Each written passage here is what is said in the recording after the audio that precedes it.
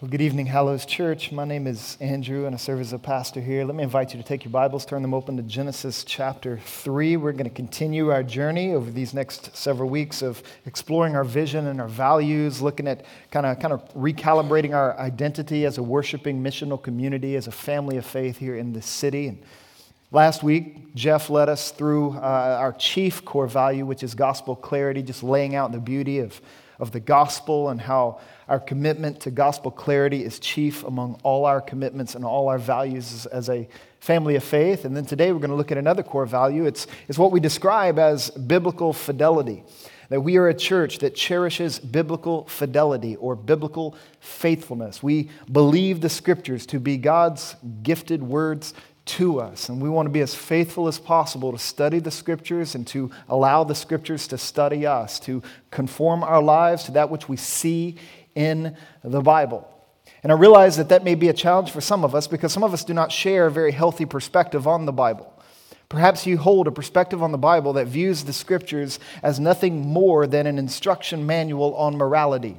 And so reading the Bible in your mind is like reading a Home Depot instruction manual. It's not very exciting. It's telling you all the things that you should do, telling you all the things that you shouldn't do. And so it just becomes very tense, and perhaps your life is being choked by that perspective. You don't understand the power that is inherent in the scriptures because you hold a perspective that is unworthy of the scriptures. But there are some who perhaps view the scriptures as an instructional manual on morality. Others of us perhaps bring a perspective to the table that says, well, the Bible is nothing but a collection of man-made writings that have been used throughout the history of humanity to oppress people, to abuse people, to manipulate people. Now, to be sure, throughout the history of the human race, that has happened. People have taken the Bible and used the Bible in manipulative, oppressive ways. But we don't want that sin to distort our perspective on the scriptures. And so we want to kind of push that to the fringes and try to get a more healthy understanding of what the Bible is all about and how it is to function in our lives. But then there are others, perhaps, who aren't too interested in the scriptures because you think the Bible is nothing more than just a bunch of inspiring tales similar to Aesop's fables. And so you read the Bible looking at the stories. You recognize there's a lot of stories in the Bible. Some of them are cool and interesting and entertaining. And you read them and they kind of warm you up a little bit. You're inspired by the examples you see in the scriptures. But even then, if you reduce the Bible to a collection of inspiring tales or inspiring stories, you will miss out on the beauty that the Bible has for you.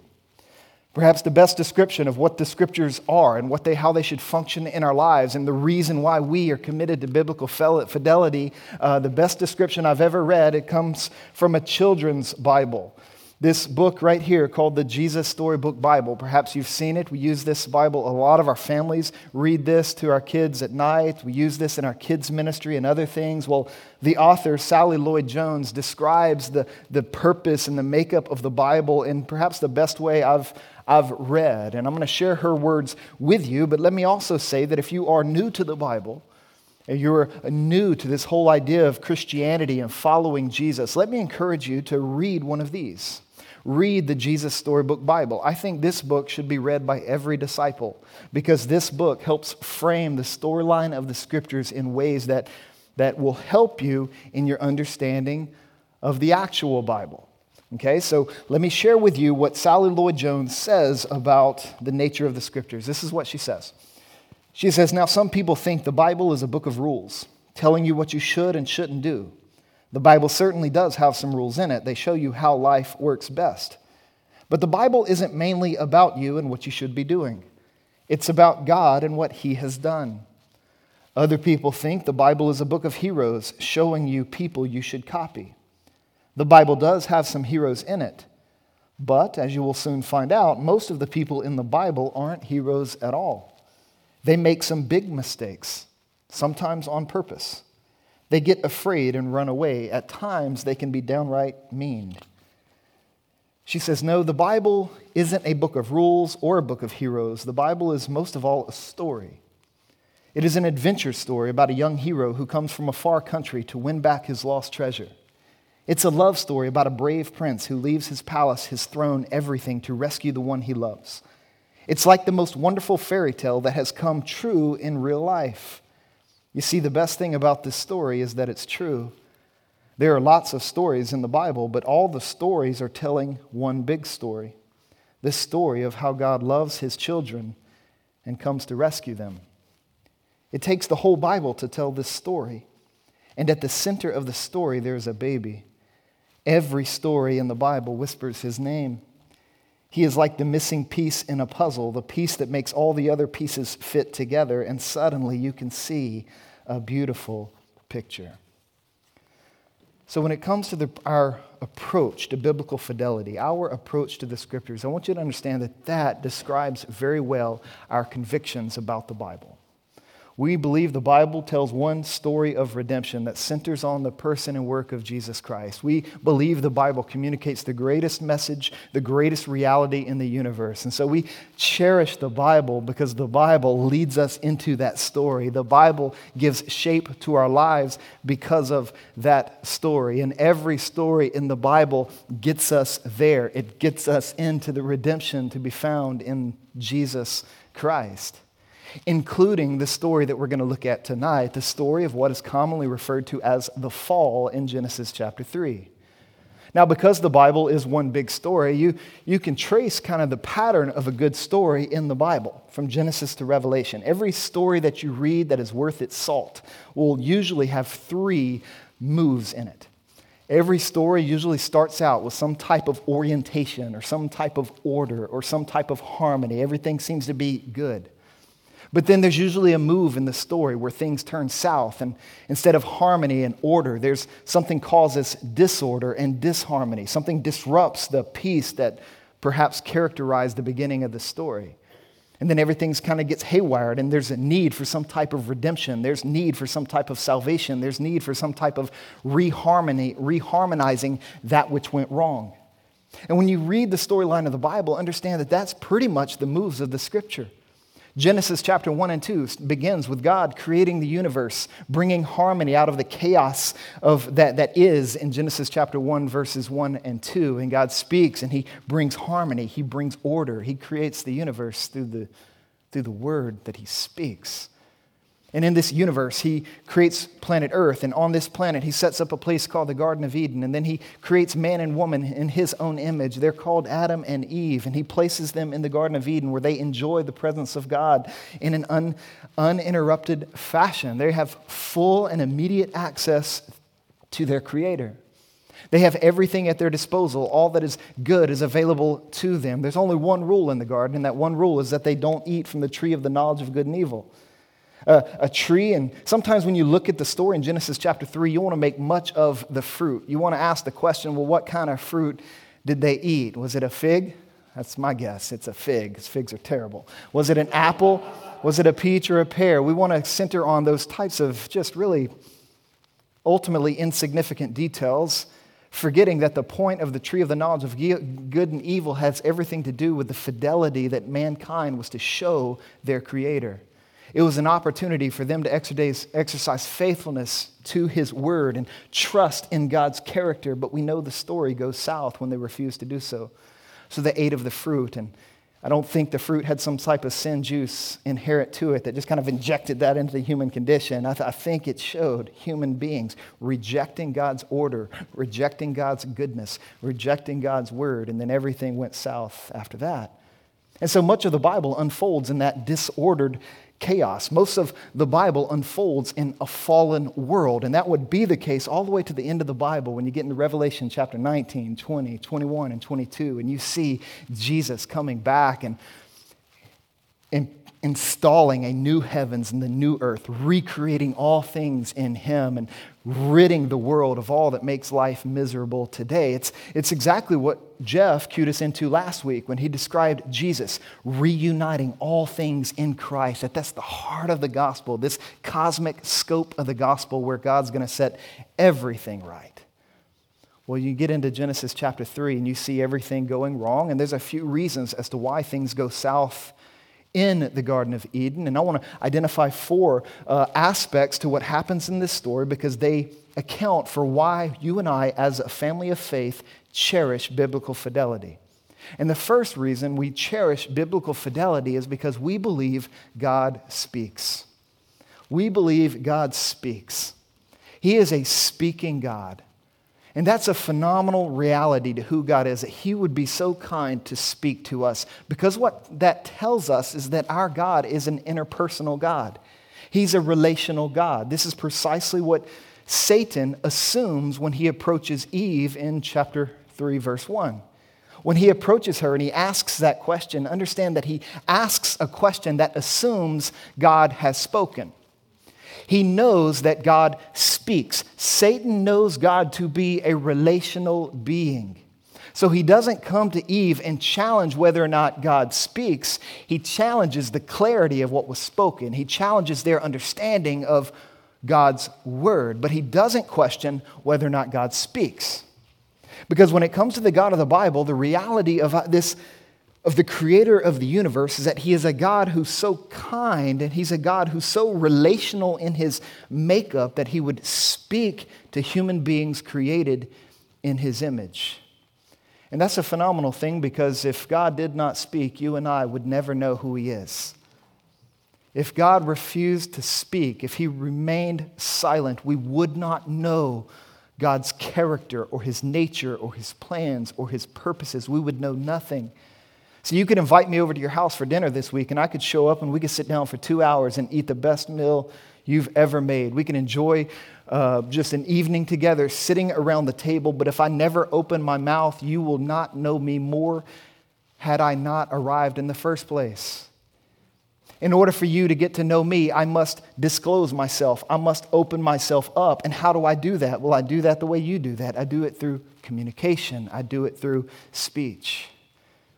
When I first met my wife, Kim, we were hanging out in a place that had some pool tables, and I invited her over to play pool, and I was attracted to her. I wanted to get to know her, so I went over to the pool table, invited her to play, and I set it up so that every time I made a shot, I got to ask her a question, and she had to tell me something about who she was. And then it was also set up where every time she made a shot, she could ask me a question, and I could tell her something about who I was. I could disclose something true about me. Needless to say, over the course of the evening, I got to know Kim far better than she got to know me. But she would ask questions, or I would ask questions, and she would answer. She would speak, and in the interaction of this communication, our relationship began to form. Well, the God of the Bible is a God who speaks. He's a God who wants to be known by you and known by me. And when you read through the Bible, that's very good news, because we learn in the Scriptures that there are two ways in which God speaks to us, one of which is through creation. See, through creation, God speaks. He says that He is. When we walk outside and we see the mountains, we see the wonder of the created order. There's things that creation bears witness to as it relates to the existence of God, saying that He is. Psalm chapter 19, verse 1, we are told that the heavens declare the glory of God and the sky above reveals His handiwork. We hear something very similar in Romans chapter 1, verse 20. For God's invisible attributes, namely His eternal power and divine nature, have been clearly perceived ever since the creation of the world in the things that have been made. You see, in creation, God says that He is. And perhaps one of my favorite places to discover that God is a little thing called taste buds. I love the fact that every time you eat a piece of something you enjoy, for me it would be cheesecake or maybe the brisket later tonight, you put that on your tongue and something happens and how do you respond? You say something like, oh my God, right? That God is. That God has given me taste buds, creation, the intricacies, just everything in the design of creation testifies to the fact that God is, and it's God's communication to us. But it's not enough for you and I to know that God is. We need to know who God is, right? It's not enough to know that God exists. That doesn't really do our hearts any good. That really doesn't do anything about the world that we live in. It doesn't do anything to our lives as it relates to our redemption and our salvation. So it's not just knowing that God is. We want to know who God is. And this is where the Scriptures come into play. In creation, God says that He is, but in the Scriptures, God says who He is. He inspired a collection of writings through various writers over the course of many years, putting together writings that we believe to be inspired by God according to 2 Timothy chapter 3, verse 16. And in these scriptures, these inspired, breathed out scriptures, God discloses Himself to us.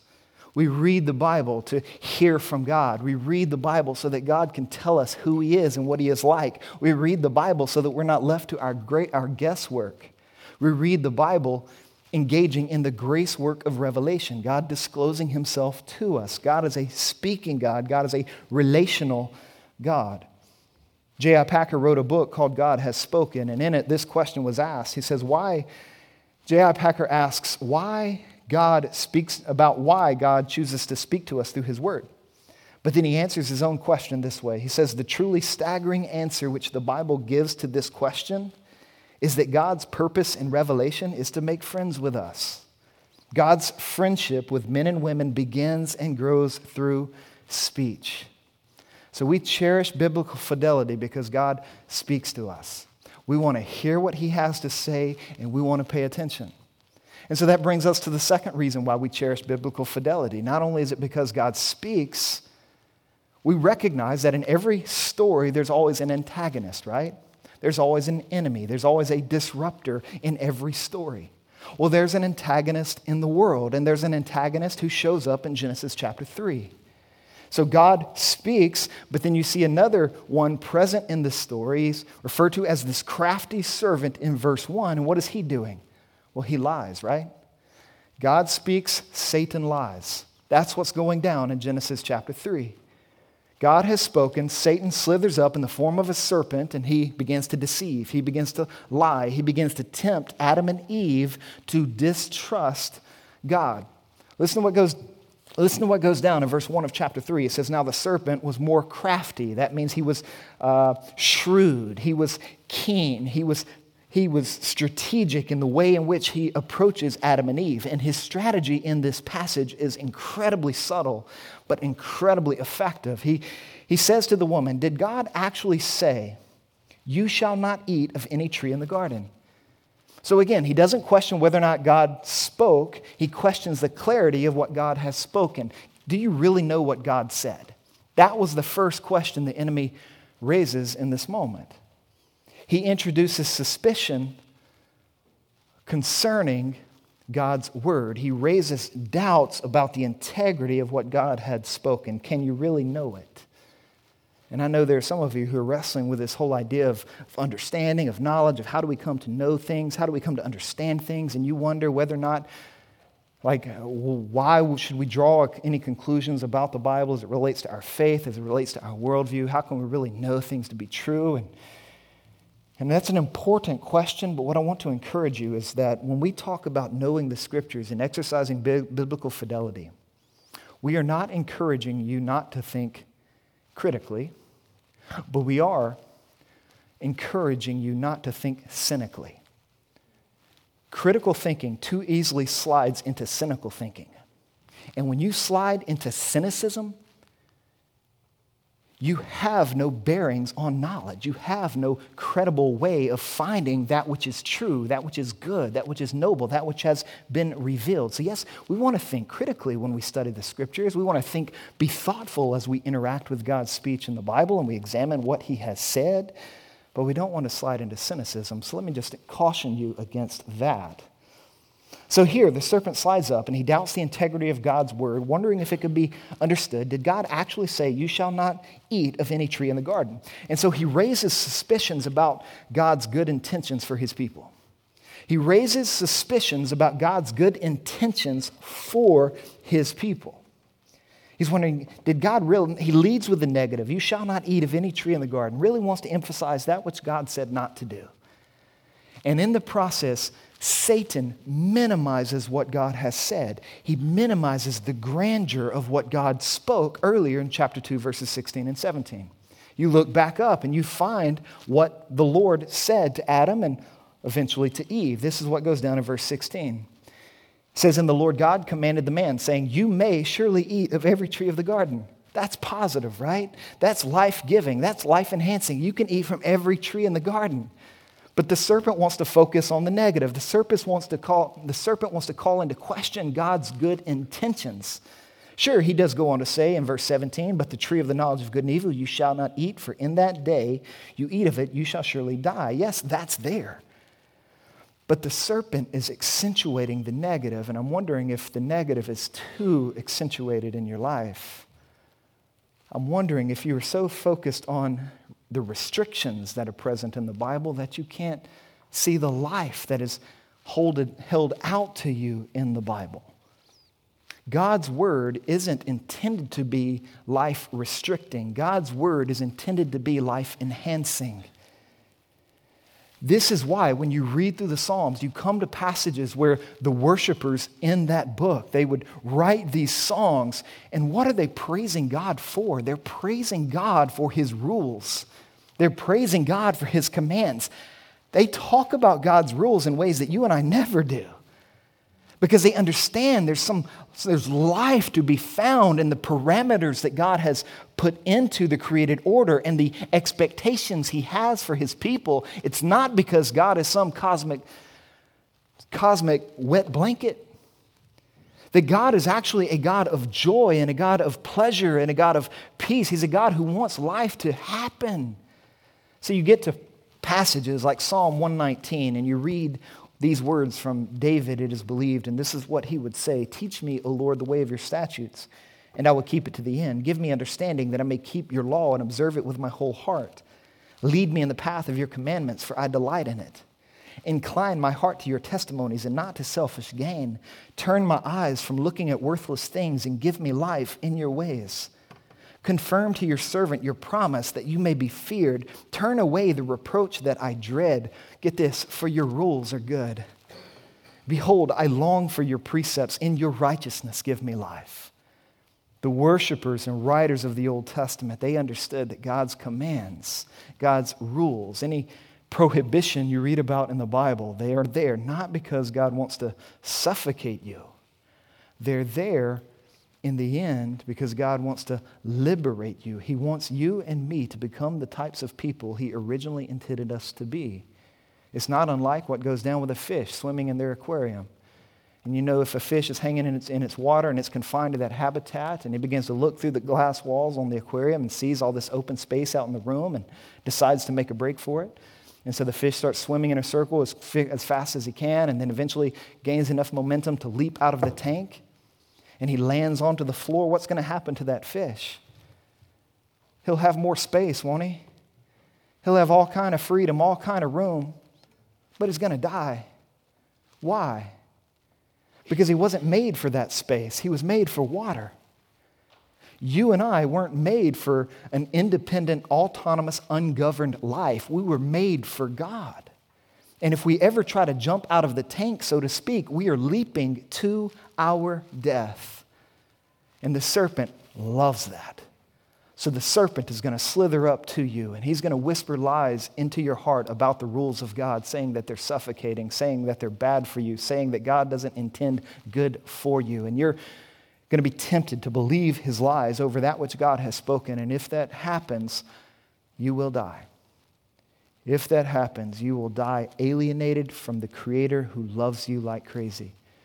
So the reason why we're committed to biblical fidelity is because we believe God speaks, but we also believe that Satan lies, and so we want to guard against his lies. We don't want him twisting God's word in our minds, in our hearts, in our church. So he explores, or he doubts the integrity of God's word as it relates to God's good intentions for us, but he also, we won't dive into this one as deep, but he also doubts the integrity of God's word regarding God's sober warnings. Listen what the serpent says to Eve in verse 4. He tells her, "You shall not surely die. You can do what God said not to do. He's not going to crush you. He's not going to kill you. You're not going to die. There'll be no consequences." And so he questions the integrity of what God said about the consequences for disobedience. And I'm sure that there's many of us who really don't want to believe, or we're tempted not to believe, that there are consequences for sin in the world, that there are consequences for sin in our lives.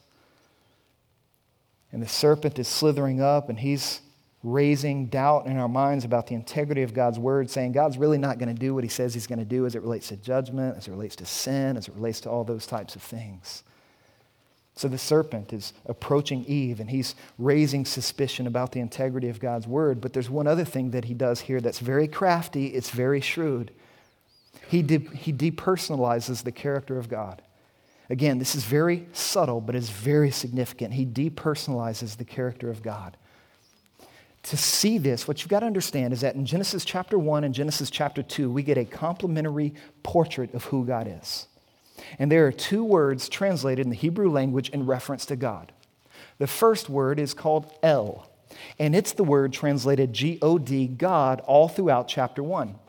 And what is happening in chapter 1 is that God is speaking everything into existence. You get this image of God being this powerful creator speaking everything into existence, saying, let there be light, and there is light. But then when you move into chapter 2, you see the other side of the coin. You get a different picture of who God is and what God is like. That not only is he this sovereign creator speaking the world into existence, in Genesis chapter 2, he's this covenant keeper. He's a personal God. So you get introduced to the name Yahweh is used in Genesis chapter 2. So you see this couplet all throughout Genesis chapter 2, just littered all throughout the chapter. Lord God, Lord God, Lord God. Yahweh El, Yahweh El, Yahweh El. So you take El, the bigness of God, and Lord, Yahweh, the closeness, the relational, personal dynamic of who God is, and they're married together in Genesis chapter 2. Let me show you. You might want to make note of these in your Bibles. You see it in verse 5 of chapter 2. You see Lord God present there. Verse 7, Lord God. Verse 8, Lord God. Verse 9, Lord God. Verse 15, Lord God. Verse 16, Lord God. Verse 18, Lord God. Verse 19, Lord God. Verse 21, Lord God. Verse 22, Lord God. You get into chapter 3, verse 1. Even there, you see Lord God. But then notice what the serpent says. He says to the woman, did God actually say? What does he leave off? What does he leave off? Well, he drops the Lord. He drops God's personal name. And he does the same thing when he talks about God in verse 5. He says, you will be like God, for God knows. He's leaving off the Lord. He's depersonalizing the character of God. And once Eve allows the creator of the universe to be depersonalized, she now becomes vulnerable to sin and temptation. And this is what's going down in her heart as the serpent is whispering these lies to her. You see, when it comes to the beauty of our God, the God that we worship and the God that we serve, we must understand that our God is both sovereign and personal. Our God is both big and close all the time. And we open ourselves up to sin and temptation when we begin to isolate one aspect of his character to the neglect of the other. Some of you perhaps are all about the bigness of God. You're all about creator God. You're all about the massive, the magnitude of God. But there's not much room in your heart for the personal relationship with God, for knowing him closely and intimately. But then others of you perhaps are all about closeness and intimacy with God, but there's not much room for a big God, a holy God, a glorious God, a God who will hold the world accountable for how the world relates to his word and how the world relates to his work in Jesus. That's going to happen. But the moment you and I put a wedge between the character of God, we are taking the bait that the serpent is dangling in front of us. And the moment we do so, we're going to find ourselves in a malnourished, dysfunctional relationship with God. We may draw the conclusion that God is really, really big and he could take care of us. He just doesn't want to. Or we'll draw the conclusion that God is really, really close. He's very personal. He's very intimate with me, and he wants to take care of me, but he's not big enough to really do so. Either way, you're getting a distorted image of God. Either way, your faith is going to be malnourished, and either way, you will open yourself up to a world of temptation. You will open yourself up to the desire of wanting to jump out of the tank and go your own way, because either your God is too big but he doesn't care about you, or maybe he cares about you but he's not big enough to help you, and so you're going to bail on God. Well, this is precisely what the serpent is lying about in Eve's ears, and he's very effective. Look at verse 5. He says, for God knows that when you eat of it, your eyes will be opened and you will be like God, knowing good and evil. And then verse 6, so when the woman saw the tree was good for food and that it was a delight to the eyes and that the tree was to be desired to make one wise, He's got her attention. He's got her looking at that which God has forbidden. He's got her focusing on that which God does not intend for her to have. And it says, then she took of its fruit and ate. But then it also says that she gave some to her husband who was with her, and he ate. Now understand that her husband, that Adam, he wasn't off working. He wasn't off doing his thing.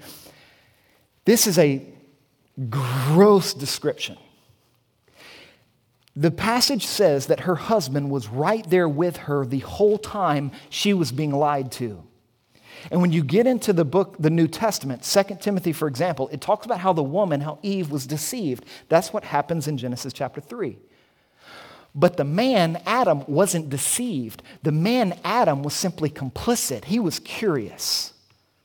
He's sitting back, the serpent's whispering lies to Eve instead of stepping up and defending, stepping up and speaking truth, stepping up and dispelling lies. He sits back, watching and observing, perhaps curious to see what would go down. Well, I'm going to let her take a bite, see what happens. She may discover something that God's not really going to be true to his word. And if she does, then I'll eat some, and then we'll go that route. He's just kind of holding back. He's present, but he's not speaking. He's present, but he's not being faithful. He's present and observing. It's as though he's thrown his wife to the serpent, saying, here, go after her. I'll just observe from here, but eventually I just want to see what happens. It's a terrible scene. This is why when you get later into the New Testament, yes, it says Eve, the woman in this passage, in this story, was deceived, but it never says that about Adam. But what the scriptures does say about Adam is that through one man, sin entered the world. His complicit act in that moment, his silent compliance present in the Garden of Eden broke the world. And so when God talks about who's ultimately responsible, he points out Adam and says, through one man sin entered the world. But then he also flips the script on that and says, and through one man salvation will come into the world through the man, Christ Jesus, the better Adam. And we'll get to that in a moment. So you have the serpent lying, and he's effective. And then they're deceived, they sin. So we want to be faithful to the scriptures because God speaks, because Satan lies. And we want to be faithful to the scriptures because we sin. We want to be faithful to the scriptures because we have hearts that are wired that have been formed and influenced outside of Eden, hearts that bend away from God. And so we sin, and because we do that, we don't want to do that. We want to resist it, and so we study the scriptures to see how that can happen.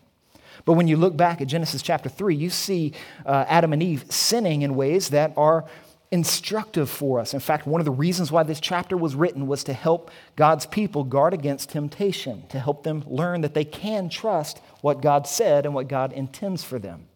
And so Genesis chapter 3 was instructive for the people of Israel who had just come out of the Exodus, and they're being formed as a worshiping missional community called the people of Israel, and they're at Mount Sinai. They're receiving the commandments of God, the 10 commandments and the law of God.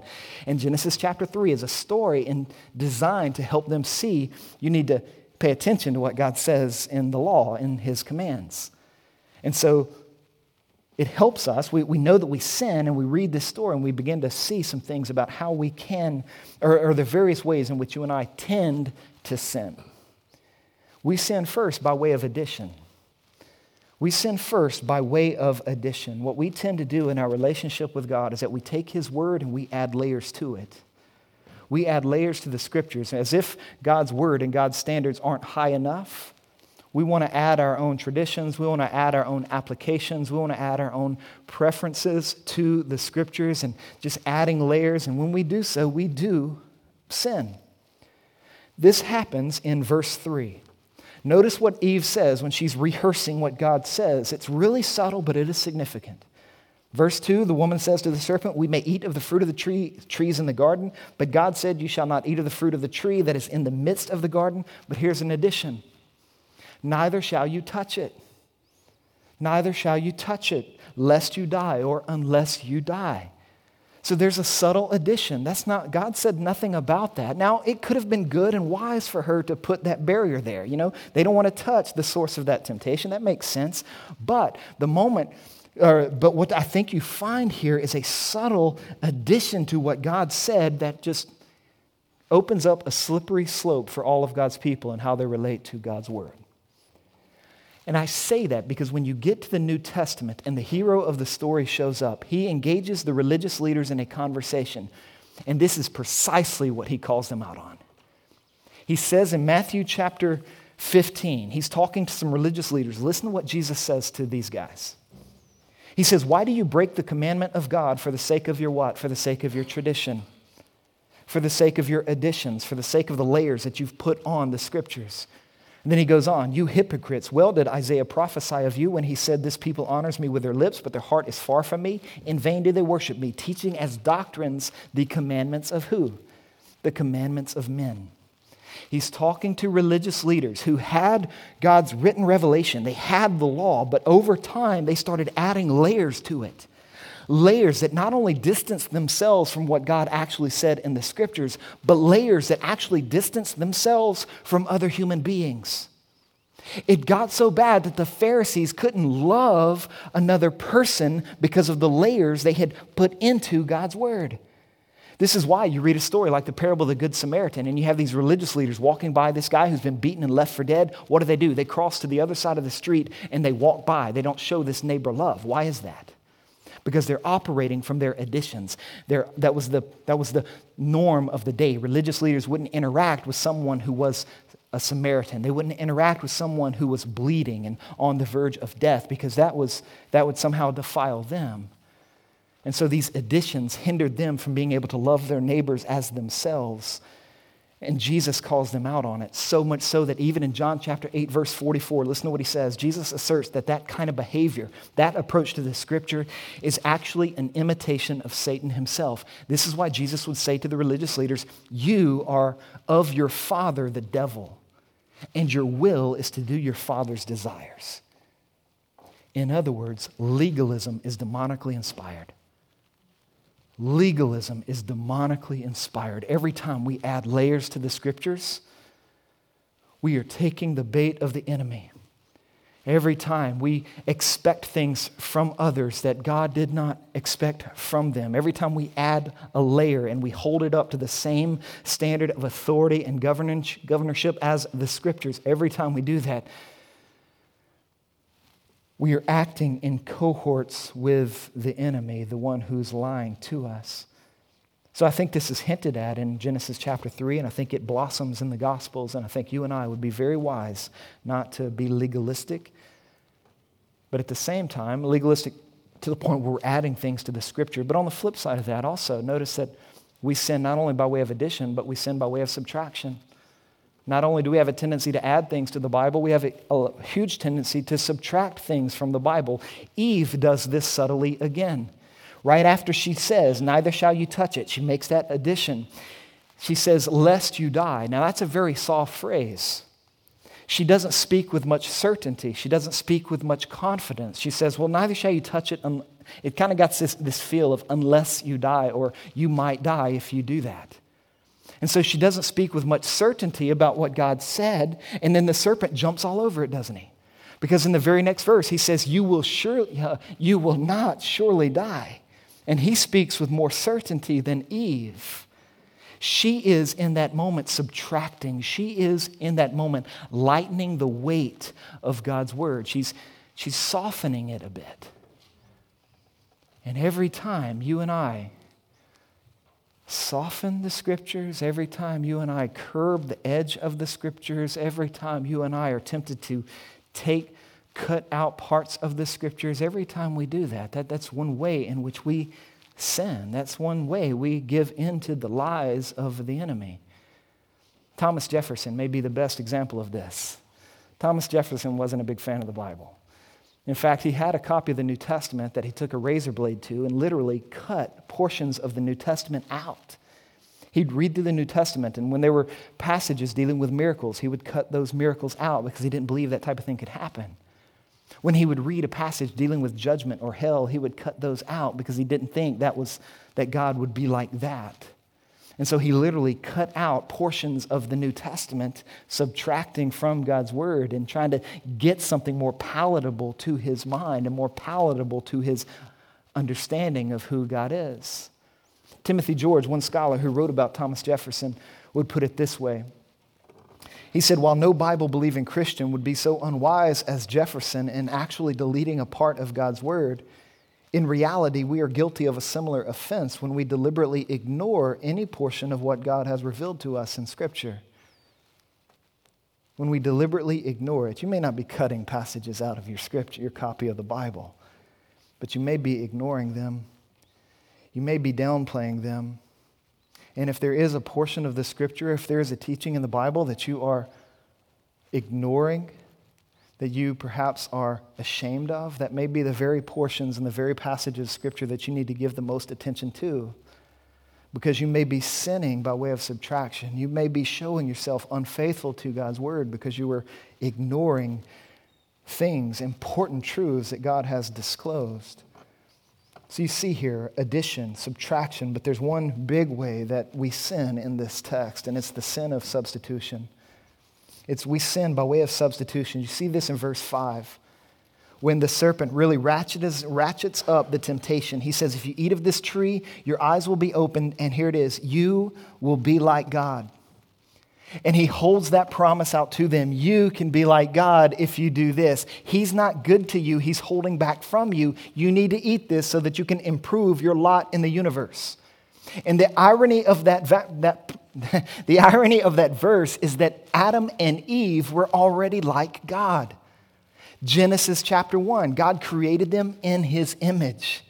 He wired them with the capacity to be in an interpersonal relationship with him. He's endowed them with dignity and purpose. He's made them relational creatures made in his image. They're already like God. They're just not like God in terms of position and in terms of authority and in terms of rulership in the universe. And so when the serpent offers this up to Eve, he's saying, you can take his place. And that's ultimately what pushed things to the edge. That's what drove humanity off the cliff. It was this substitution, this way of wanting to be like God, not in terms of his nature and his character, his attributes, in terms of loving and kind and merciful, but in terms of his position, in terms of his authority, in terms of the fact that he alone is in charge of the universe. And this temptation of substitution, this sin by way of substitution, shows up in our lives in some significant ways. It shows up in how we approach the Bible.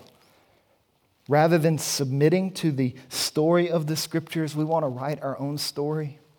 Rather than coming under that which God has revealed in the Scriptures, we want to stand over it, and we don't want to submit to what the Bible teaches about who God is and what God is like. We don't want to submit to what the Bible says about us now that we're outside of Eden. And so we just come to the Bible, and instead we want the Bible to affirm the lives we're already living. We want the Bible to champion the decisions we're already making. We want the Bible to affirm attitudes we're already embracing. We want the Bible to affirm our inherent greatness. But if that's how we're approaching the Bible, understand that is sin by way of substitution. That is sin by way of saying, I'm going to govern my own life. I'm going to jump out of the tank and go my own way. That way only leads to death. We shouldn't approach the Bible we should approach the Bible the same way you and I might approach the Grand Canyon. Nobody steps up to the brink of the edge of the Grand Canyon, looks out, seeing its sheer size and its wonder and glory. Nobody looks at the Grand Canyon and says, man, I'm great. You don't draw that conclusion when you're looking at the Grand Canyon honestly. When you step up to the brink of the Grand Canyon, what happens to you? You shrink, don't you? You were drawn out of yourself, aren't you? You were dislodged from the center of the universe when you're standing on the brink of the Grand Canyon. You realize that the universe doesn't revolve around you. And so you shrink. You were drawn out of yourself when you stand on the brink of the Grand Canyon. Well, every time you and I approach the Bible, we should approach the Bible in a way expecting to be drawn out of ourselves, expecting to be swept up in the revelation of who God is, in his glory, in his wonder, in his grandeur, seeing a God who is sovereign and personal, seeing a creator and redeemer all in one, seeing a God who is gracious and merciful, seeing a God who's kind and patient, seeing a God who is holy and just. We are to come to the Scriptures, meet with that God, and in the process be drawn out of ourselves. That's how we want to approach the Bible. And only when you and I are approaching the Bible that way will we get to the fourth reason why we cherish biblical fidelity, and that is because Jesus saves. We cherish the Bible because God speaks. We cherish it because Satan lies. We cherish the Bible because we sin. And because of that, we need Jesus to save. And the story of the Scriptures is that God has come to do that for us in Jesus. Every story in the Bible whispers His name. Every page points to Christ in some discernible way, shape, or form. So let me ask you, you step up to the edge of Genesis chapter 3, you read just these 7 verses, and you're wondering, well, I don't see Jesus here. I don't see Christ here. Where is He? How am I to be drawn out of myself and brought to Jesus from this passage? And I would ask you to look very closely, because I think He's there. I think He's there when you take the whole story of the Bible into consideration. And I think you can hear the name of Christ whispered in this passage when you look at what Eve did. It's subversive, but it's significant. It says that she took of its fruit. She took of its fruit and she did what? She ate. 2 verbs, took and ate. 2 actions, took and ate. And in the process, broke the world. Alienated us from God. Took and ate. Now you hold on to those verbs that led to the death of mankind. You hold on to the verbs that led to our alienation from God. And you go to the Gospels and you step into a chapter like, say, Matthew chapter 26. And Jesus goes up to the upper room. He's hanging with His disciples. And what are they doing? They're sitting there at the table sharing a meal together. And then Jesus grabs some bread. He blesses it. He breaks it. He distributes it out. And what does He say? He says, take and eat. Those 2 verbs that led to the fall of humanity would be the same 2 verbs that would lead to the salvation of humanity. Jesus flips the script on the fallen human condition. He takes that which leads to our death and He turns it, leading it to our life, leading it to salvation. Those 2 verbs that led to death become verbs of life in the gospel. And you see that pattern all over the Bible. Don't you see it at the cross? Instrument of death. The cross says humanity's horrible. The best person to ever live, they killed. They crucified. An instrument of death. But those of us in Christ who've come to Jesus, what do? We look to the cross and we don't see necessarily an instrument of death as much as we see the way of life. We see salvation in the cross. Take and eat. Jesus flipping the script on the fallen human condition, doing the type of thing that only He can do. This is the gospel. You're in Matthew chapter 26, and right after He shares that meal with the disciples, then Jesus goes where? He goes back to a garden, doesn't He? Only He doesn't go to the Garden of Eden, a place of paradise and pleasure. He goes to the Garden of Gethsemane. And there He does for us what Adam and Eve did not do for us. Adam and Eve did not set a good example. Adam and Eve did not set the way of life for all of humanity. No, He goes to the Garden of Gethsemane to set things right. So whereas Adam and Eve were disobedient, leading to death, Jesus was obedient, leading to His death so that you and I might live.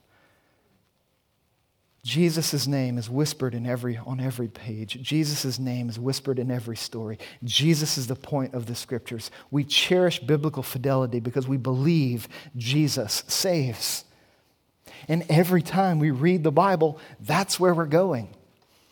Perhaps you've been around the Hallows Church long enough to know that by now. Well, He's going to get to Jesus somehow. Well, that's why. I don't want to leave you in any other place, or I don't want to lead you to any other person. I want you to constantly see Jesus, because He alone is the one who can save us. So you step back. Even in those 2 verbs of take and eat, and you see that echoed in the Gospel, Matthew 26. You see Jesus going into the Garden of Gethsemane, submitting Himself unto death. And what do you find? You find that, yes, in sin we substitute ourselves for God, but in salvation, Jesus substitutes Himself for us. We try to take God's place in the Garden of Eden. But then on the cross, what did Jesus do? He took our place. He went to the cross to bear the consequence our sins deserved. God judged sin. He judged our rebellion, but He didn't judge us. He judged Jesus. That's the gospel. That's why we feast on him. That's why we run to him every time we open the Bible. We want to stand on the brink of the glory present in the Scriptures, be drawn out of ourselves so that we might worship this Jesus. Let's pray. Heavenly Father, I pray that you would give us grace as we think through these truths and these realities. I pray that as we turn our attention to singing one more song together prior to sharing a meal together, that your Holy Spirit would continue to simmer and to stir within us, so that you would have your way within us and around us, that your will would be done this evening. I pray that if there's any heart in this room that's closed to your gospel, I pray that you would open it up. I pray that if there's any heart in this room that is still trying to take your place, I pray that you would bring humility and that you would show them grace and mercy and love, and that you would bring new people into your kingdom tonight. God, we ask and we pray that your word would accomplish the purpose for which you have given it to us tonight. In Jesus' name. Amen.